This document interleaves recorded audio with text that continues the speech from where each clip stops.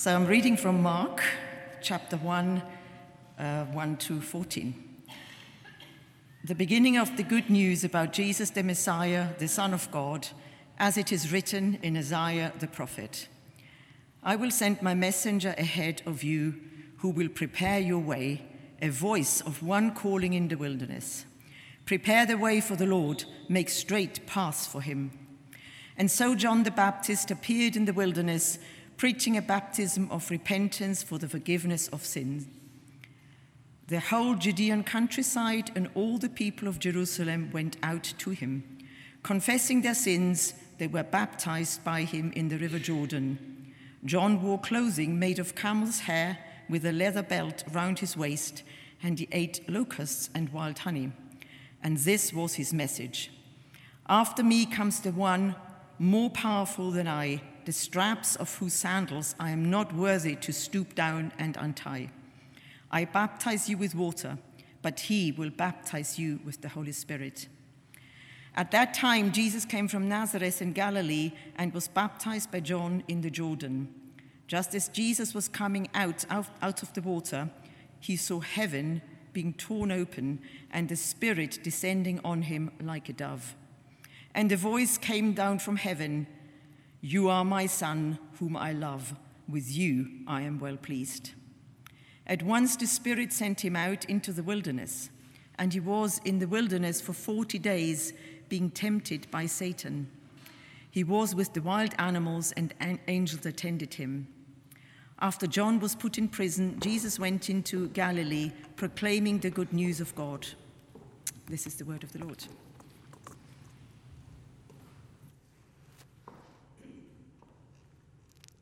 Hello, everybody. Hi. Anyone there? So today we are starting our new series, and we're going to be looking at Mark's Gospel, and we're looking at the life and the work of Jesus. Mark was one of the first written accounts of Jesus' ministry. And it was written by a chap named John Mark, who we can find out from the letter to the Colossians and also from 1 Peter, was both a co-worker of the Apostle Paul and also worked very closely with the Apostle Peter. And theologians actually believe that this book is a collection of Peter's eyewitness accounts of Jesus' life and ministry that Mark pulled together into the book we have today. Mark's account was probably written in Rome and circulated around the time of the Roman Emperor Nero.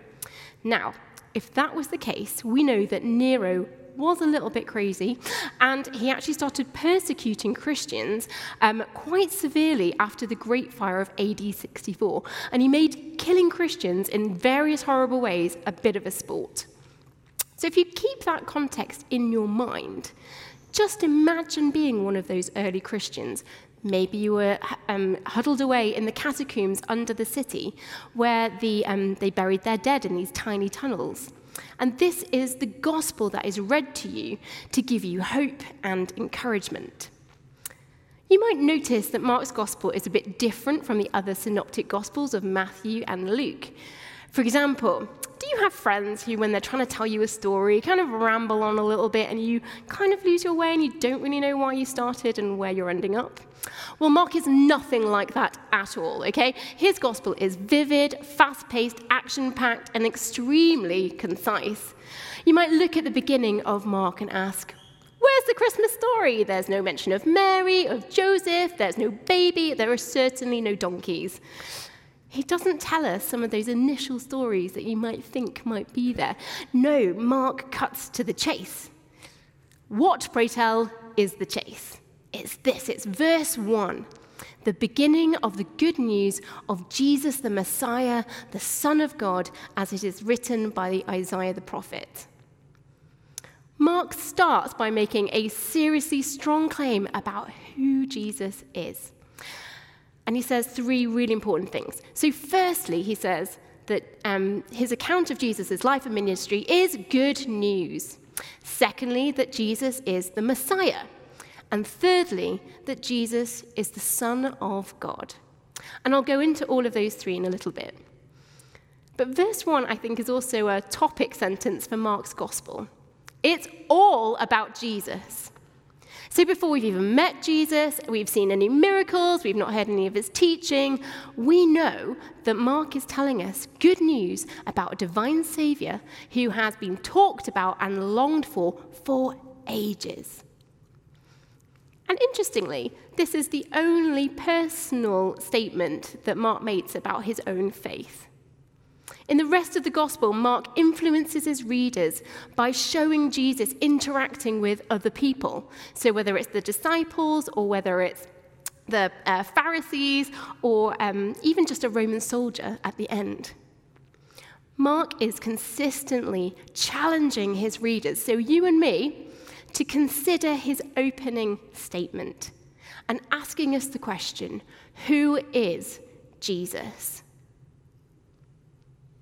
So for Mark, chapter 1, verses 1 to 13, is the sort of prologue to the greatest story ever told, the life, the death, and the resurrection of Jesus. This is good news. It's like a movie where the first 5 minutes, the scene is set, the characters are defined, the basic plot outlined, and you're hooked, and then action. These verses are just the beginning of the story of Jesus. The whole of the story of Jesus' life and ministry is good news.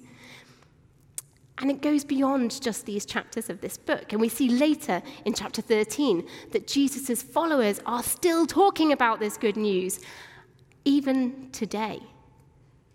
Jesus and the name of Jesus is being talked about through all nations today. According to Mark, the beginning of the good news about Jesus starts with the fulfillment of an ancient prophecy. When John the Baptist steps onto the scene and he baptizes Jesus, this is the place where Mark chooses to start to tell the story, not at his birth, but at his baptism. So why is that important?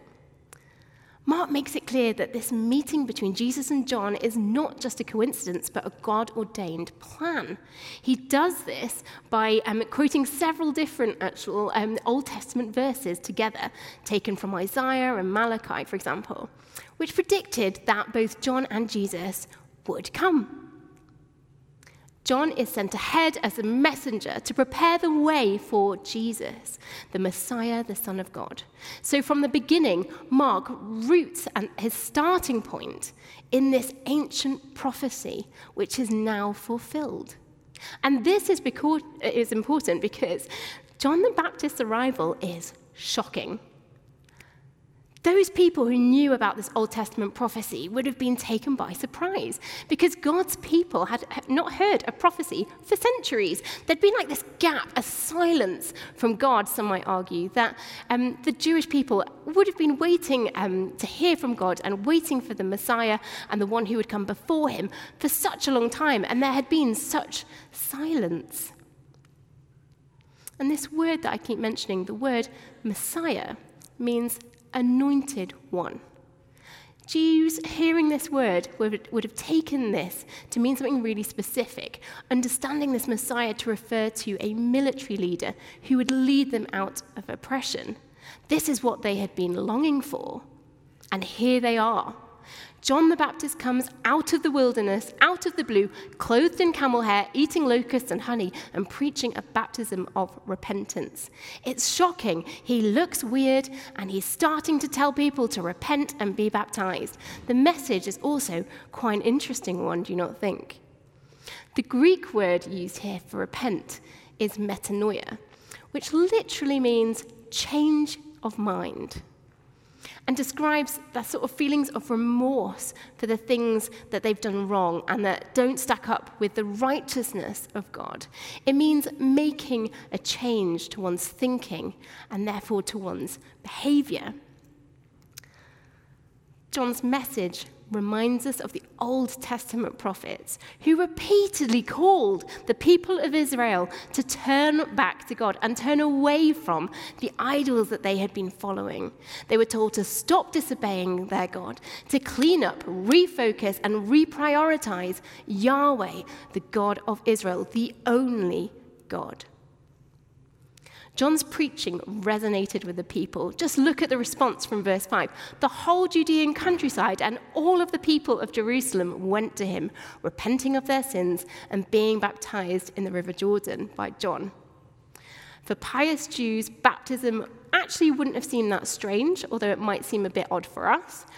Self-immersion in water and hand-washing were actually practiced as a way of symbolizing their need to be cleansed from impurity caused by sin, whereas John's baptism symbolized forgiveness of sins.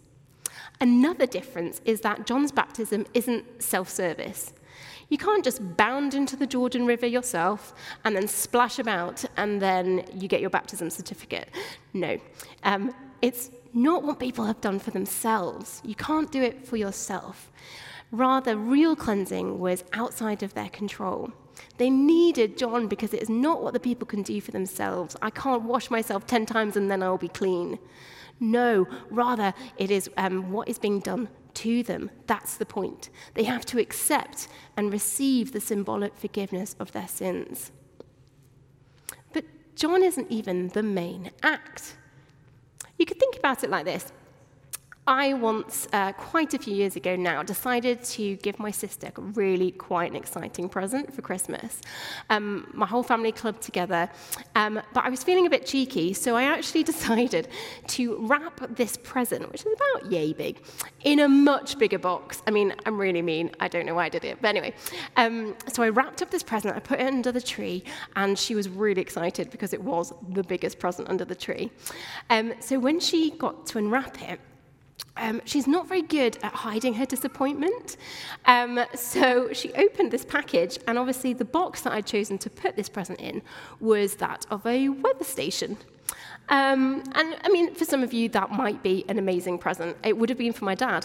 But for my sister, she was slightly disappointed, so I encouraged her to actually unwrap the present. Maybe the weather station actually was better than she might think. And so she did. And inside, she found an iPad. Way better, right? Excuse me.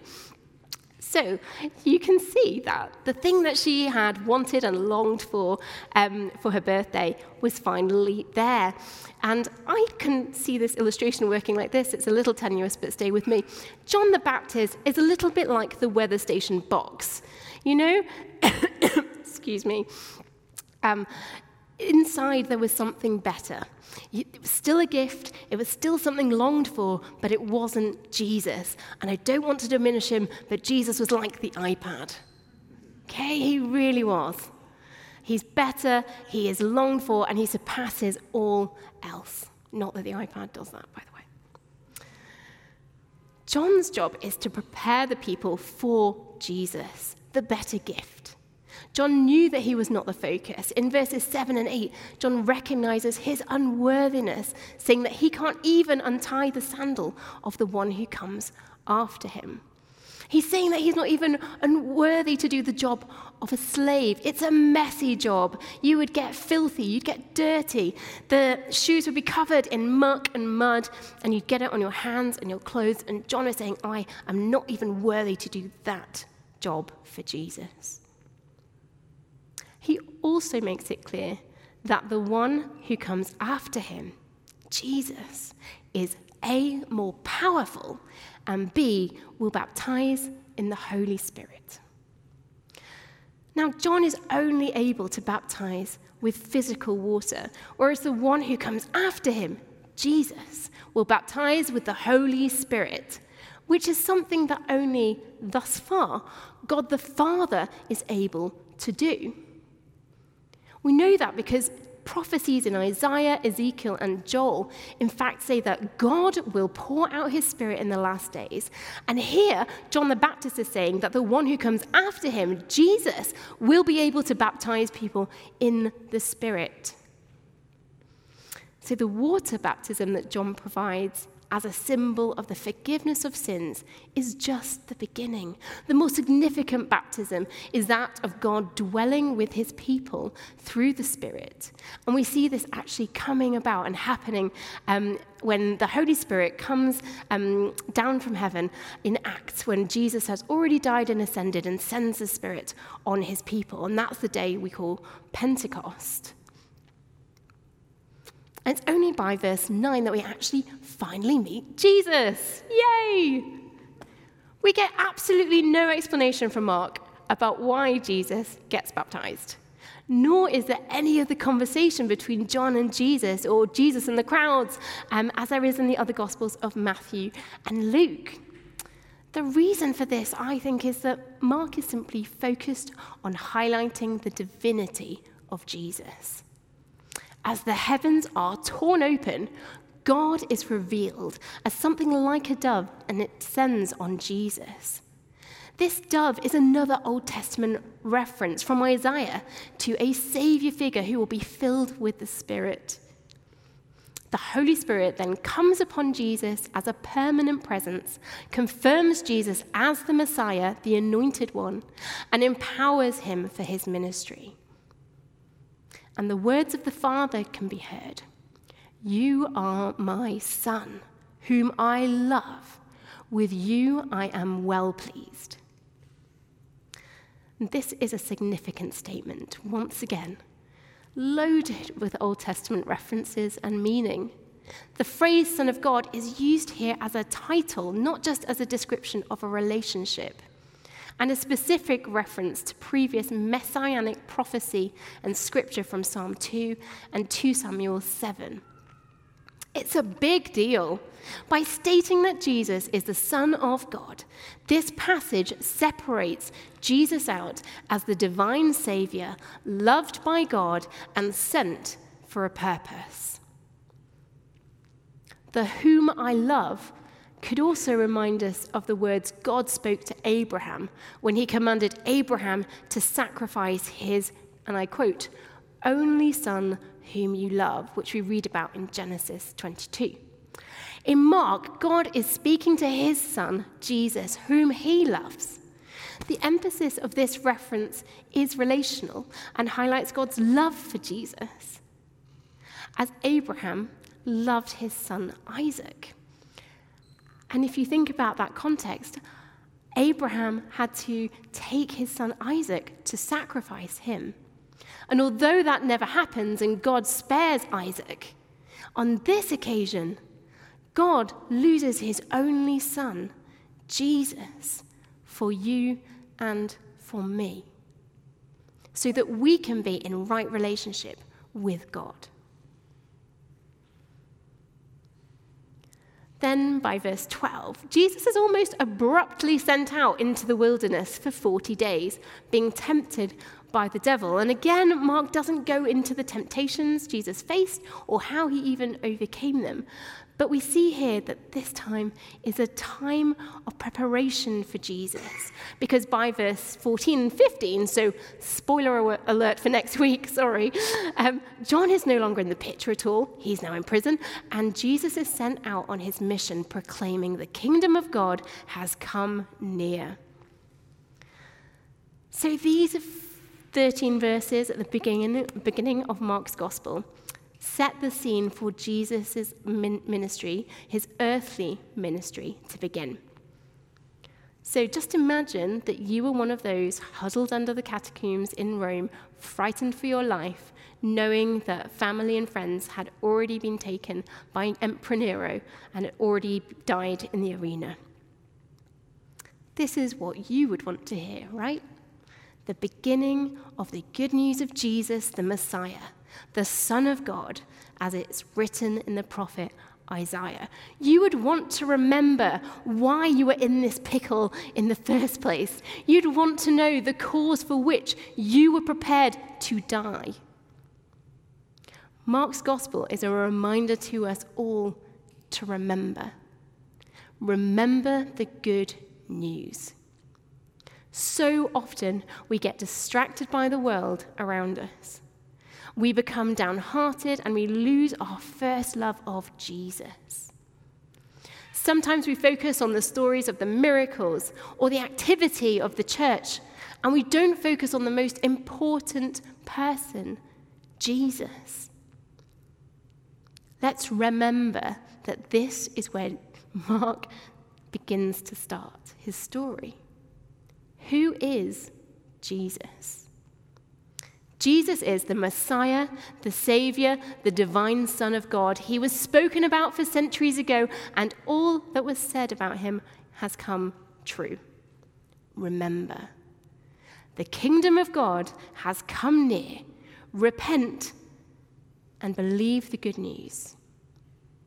So what does that mean for us? If you had to answer the question today, who do you think Jesus is? What would be your answer? As we journey together through this book, perhaps keep asking yourself that question and see whether you can join with Mark in his challenging declaration. Jesus, the Messiah, the Son of God. Let's pray.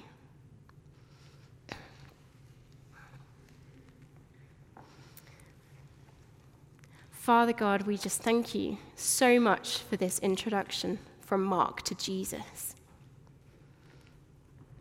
Lord, you know our hearts and you know where we are in relationship with you. But Lord, I ask that that question resounds in our hearts and minds this week. Who is Jesus?